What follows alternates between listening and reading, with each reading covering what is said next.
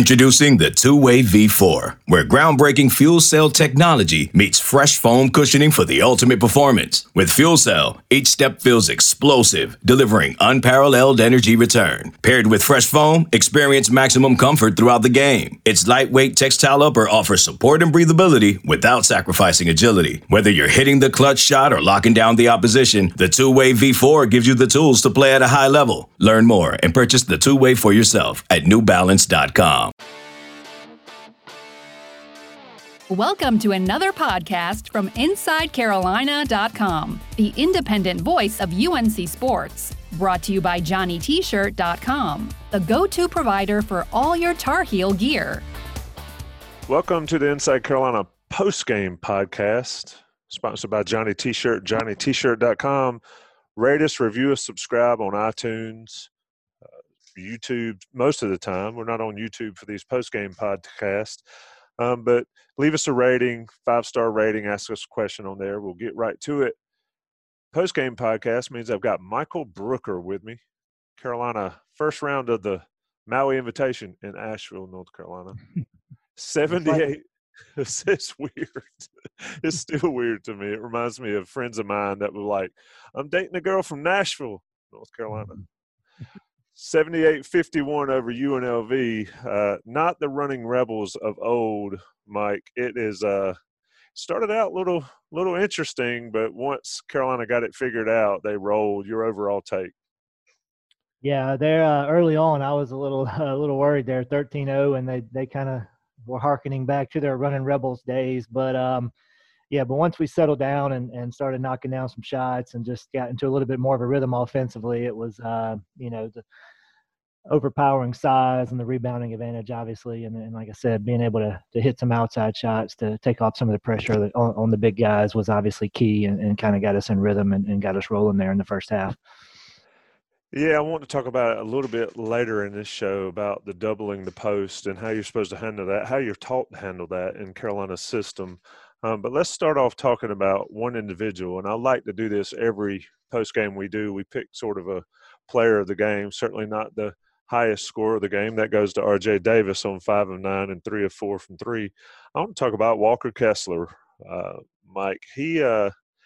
This is a guy, and I said it just a minute off the air, this is a guy that if he played 15, 20, 25 years ago, he'd be by far one of those guys that you were talking about, player of the year and all that type. I know he's still young, but wow, he's just got some serious basketball skills, doesn't he? Yeah, he does. He's super polished, especially for a guy so young, and he keeps the ball high and, kept it high on a couple different occasions where he just went back up and dunked it or kept it high on the N1 there late in the second half. And, he's another guy that, if Carolina wasn't so loaded in the post, he'd be playing 25, 30 minutes a game, probably averaging 18 and 10 or something like that, But obviously very, very impressive tonight. 7 points, 6 boards, 4 of them offensive rebounds, in limited minutes, probably 13, 14 minutes, but some very impressive play from him. And it was good to see him get some extended minutes after, having some of the limited minutes due to COVID issues prior to the first game. So I know everybody was glad to see him get a few more minutes and really impress in those minutes. Yeah, 14 minutes, like you said, 7 and 6. Let me ask you a question coming from a coaching standpoint and just seeing it in your days at Carolina. How tough is it to teach a big to keep the ball up? Because if you're 7'1" and you put it at your waist, you might as well be 6'5" like the rest of the guys in there. How difficult is that to teach? And it doesn't look like Kessler is one of those guys that has to be reminded of that. No, he's not. And I think all of our guys have been drilled really well by the coaching staff. They do a great job of post development in the Carolina program and have for a really long time, all the way back to Coach Guthridge. Teaching the bigs and Brendan and Chris and all those guys to keep it high. And it is difficult. I think it's a habit. I'm trying to bring it down and generate enough power to get back up with it, especially at that level. But those guys have obviously been well drilled and are highly skilled as well. And Kessler showed, like I said, tonight. And I think all our bigs are pretty efficient at doing that and maximizing their chances to get that ball back up on the rim and hopefully maximize and get and one opportunities as well. Yeah, Kessler just, I mean, he's tall anyway. He's got a long reach. He's just too much for those UNLV guys to handle in those limited minutes. We talked a lot about Sharp in the first game, and as freshmen are prone to do, especially early in their freshman season, Sharp really disappeared in this one. Had a rough go of it early, 4 turnovers in 16 minutes, 1 of 4 from the free throw line. That's going to happen, right? I mean, freshmen, everybody expects – in this day of basketball, expects freshmen to come in and dominate out of the gate. And when they do, folks need to really appreciate it because it's not as easy as it looks. And Sharp sort of, from game 1 to game 2 sort of proves that. No question. He came in and obviously having the debut that he had a few nights ago, obviously he probably was right up on top of the scouting chart for scouting list for UNLV. So they doubled hard, and he didn't handle it great early on, and had a couple balls that people got hands on and led to turnovers, and got fouled a couple times and went to the line, and it was 1 for 4. So just overall, like you said, a tough outing, but he's going to continue to get experience and continue to eat up boards when they come his way. I think he ended up with 6 rebounds a night, which is nothing to sneeze at, and 12, 13 minutes of action. But struggled a little bit on the offensive end, but he'll be fine. Obviously, you saw the first game, the flashes of brilliance, and he'll continue to show that even in games where he struggles. But yeah, obviously we have other guys that can step in and pick up the slack when he has an off night in the post like he did tonight. Roy Williams, like you said, and Carolina's got what some have already said, the best backcourt in the nation. I'm not convinced of that yet. Got a ways to go, especially given Bacot's struggles at times last year, and then you have the freshmen in Sharp and Kessler. Brooks clearly the class of the backcourt. But something I saw and something I'd like to get your take on is, and I think we'll see it a lot, is Carolina's going to have to deal with the post being doubled frequently. I think it'll be that situation throughout the season. If I'm an opposing coach, I'm going to do it, and I'm going to force Carolina to hit some threes to beat them. First of all, how does the Carolina system teach the approach to doubles? It looks like spinning away from it and making a quick move is certainly part of that. The process that Roy Williams teaches, and of course that's passed down from Dean Smith. But what's the best way to approach a team that's going to double your bigs all night and make it difficult, like UNLV was doing early? I think we struggle with it early. Obviously, either holding it too long and not creating that separation by squaring strong and stepping out, 1 or 2 strong dribbles and getting some separation to be able to make that pass. So when they sprint off that double team, they have longer to run with, and hopefully you can take advantage of bad closeouts or long closeouts. We obviously have some bigger posts, 6'10", 6'11", Kessler being 7'1". So that obviously helps as well to be able to square and be able to throw over the top of it. But taking that strong dribble out and just having the ability to get it out quickly, or I think later in the half we were able to catch it deep in the post and be able to make a quick move before the double got there, which I think was key as well, and being able to attack it effectively and efficiently. But obviously making shots, being able to kick it out. And I think we were 7 for 19 from 3 with, Playtech and Davis being the major contributors there, 5 out of 8 from 3 for them. I think they were 9 for 15 or 10 for 15 from the floor in general. So just being able to knock down some of those shots to take off some of the pressure and not allow those teams to really double so hard where they have to respect the fact that on a kick out that we can step up and knock those shots down. So I think that was key tonight to have those couple guys knock down shots. Now, obviously we had a couple guys struggle. Leakey 1 for 9, Caleb Love 2 for 9, but you're right, Davis and Playtech picked it up. They picked it up big, and Playtech was big early when we were down. He kind of kept us in it. I think he had 8 points really early. So both those guys, if they can knock down shots like that and keep people honest, and then when they do kick it out, Leakey can take people off the bounce, and Davis can, take people off the bounce if they pressure too much on the perimeter. So, it was much more promising after the first, 6-7 minutes of the way in which we handled those double teams in the post. Yeah, Carolina, of course, down 13-0, ended up winning by 27. What's that, a 40-point swing? Wow. Couple that with I believe the women over the weekend, UNC women were down 21 and ended up winning by 25. So some big turnarounds for Carolina basketball the last two games they've played. Look, you were a shooter, a spot-up shooter maybe back in the day. How would you assess a guy like Andrew Platek's game? He's going to get a ton of open looks this season, and maybe Anthony Harris comes back and takes some of his minutes, but I see Platek getting a ton of open looks off of doubled post and things like that. What's the mindset of a shooter there? I think the mindset of a shooter is just, the next one's going in. Obviously he struggled last game, and this game, I can't remember if he missed his first one or not, but obviously he has the confidence to step up and keep taking them, and he knows that he brings a lot more to the table other than just shooting, so he's going to continue to get opportunities. He plays good, solid defense. He's an intangibles guy, so he's going to have opportunities to be on the court and to be able to knock down shots. Like you said, if they keep doubling, somebody's going to have open looks. So he did a good job tonight of being in rhythm, catching in a rhythm, and just kind of starting to feel good about himself. Like I said, I tell my guys that I coach now, all it takes is one to get going. So you got to think the next one's going in, and he did that tonight, and it was really a big boost there, especially when we were struggling early. The jump from game one to game two, is that where you usually see – so I guess 2020 makes everything so much different this year.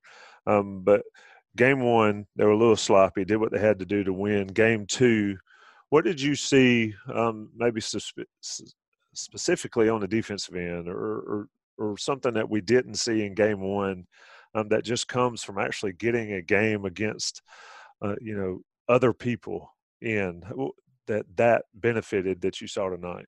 Yeah, I think it was good to see him get punched in the mouth a little bit early, and just to continue to play, play our style, play the way we play, and continue to just challenge shots. I think when they switched over Brooks on the guy for UNLV, I can't remember the name off the top of my head, but he was really getting going there.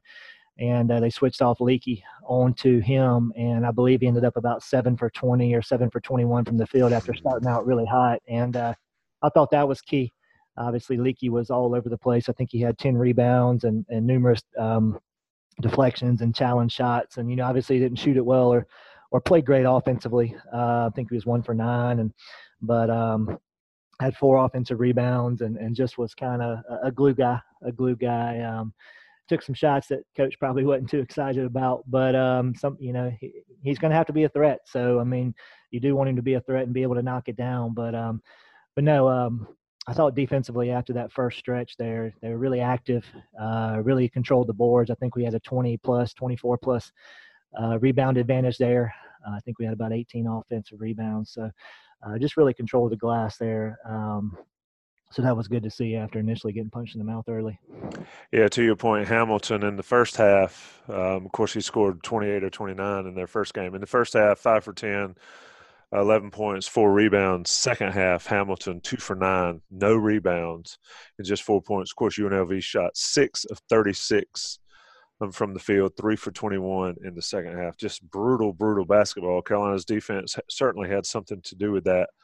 But it's good to see Carolina adjust and get active on a team that UNLV is not good, but Hamilton's a solid player, and Hamilton will make some noise this season, and Carolina was able to take him out. You mentioned Leaky Black, and we've been harsh on him at times in this podcast over the years, and 1 for 9 shooting and 1 for 3 is just it's not cutting it. I do like the 2 for 2 from the free throw line, but 10 points, 2 assists.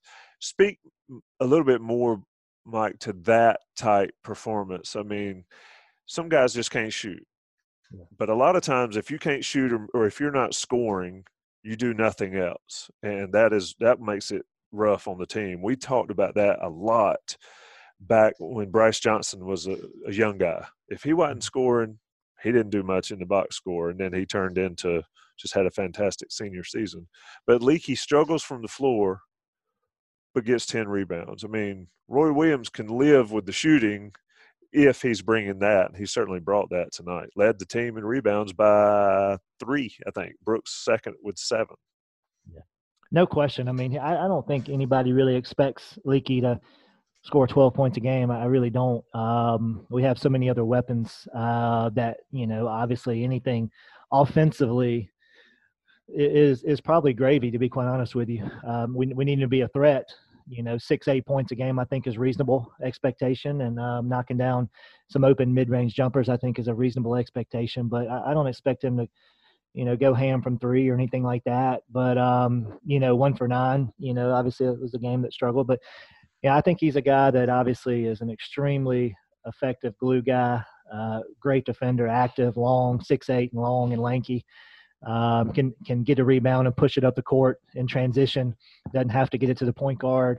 Challenges shots, and like you said, 10 rebounds, goes down there and battles. So he doesn't have to score, like I said, 12, 14 a game for us, but I do think he needs to be a threat in that mid-range and continue to be disruptive defensively and help out on the glass like he did tonight, leading the team in rebounding with 10 boards. So you have to have guys like him, I think, to get places where you want to go. But I don't think we're really dependent on him to be a major scorer, but it would definitely help us out if he can chip in 6 to 8 a game for sure.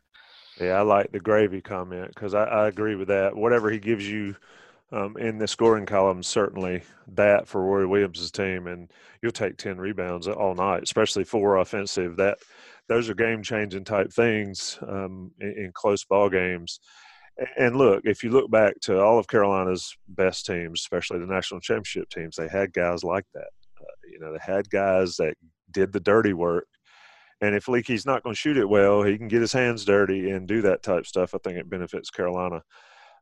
First round of the Maui, I believe, I'd like to see him play Stanford tomorrow. We're recording this show, obviously, as Stanford is playing now. But what do you want to see tomorrow and then Wednesday, whoever they play? What improvement or what areas of improvement do you want to see from this Carolina team over the next 2 nights? Just continue to get off to a little bit better start, obviously, because not every team is going to be like UNLV and be able to, obviously we did pick it up dramatically there and made them make mistakes and made them shoot poorly to a certain degree, challenging a lot of shots and dominating the glass as we did. But just getting off to a great start from the get-go, I think, is important against, some of these higher quality teams.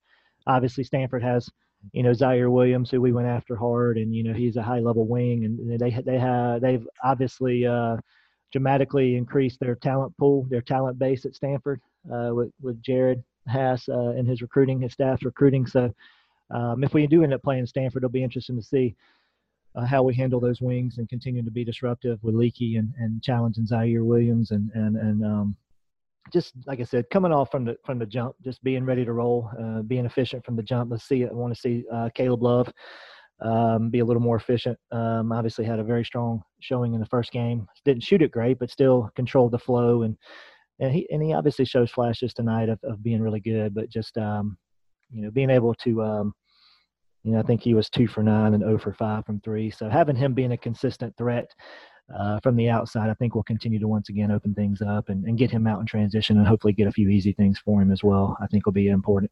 Yeah, and he's still learning. He's still a freshman. He's got to learn at his college. And he took that drive up. I think it was in the first half. Looked like he wanted to dunk it, decided he was going to lay it up, and the guy put it in the crowd. That's probably not anything he had to deal with too terribly much in high school, but it's a work in progress. Carolina beats UNLV by 27 after being down 13. Looks ahead to either Stanford or Alabama. Carolina, of course, saw Alabama in the Bahamas last year. They've lost a ton. They still got John Petty, and I think John Petty hit like 6 or 7 threes last year against Carolina down there in the Bahamas. So play them in the Bahamas one year, potentially play them in Maui, Asheville, North Carolina version, Maui the next. Mike, it's always been a pleasure. Don't think we'll catch up with you tomorrow post-game, but we'll definitely talk to you again Wednesday night. Yeah, definitely looking forward to it. Hopefully we'll have a great showing tomorrow, and we'll be talking about hopefully the championship game on Wednesday. Indeed. You've been listening to the Inside Carolina post-game podcast. I'm your host, Tommy Ashley. That is Michael Brooker, sponsored by Johnny T-Shirt and JohnnyT-Shirt.com. Visit them. Take advantage of the sales. Cyber Monday sales is going on today. You've got all sorts of stuff. Get every Carolina gear piece you need. Support local. And rate us, review us, subscribe on iTunes and on YouTube when we're there.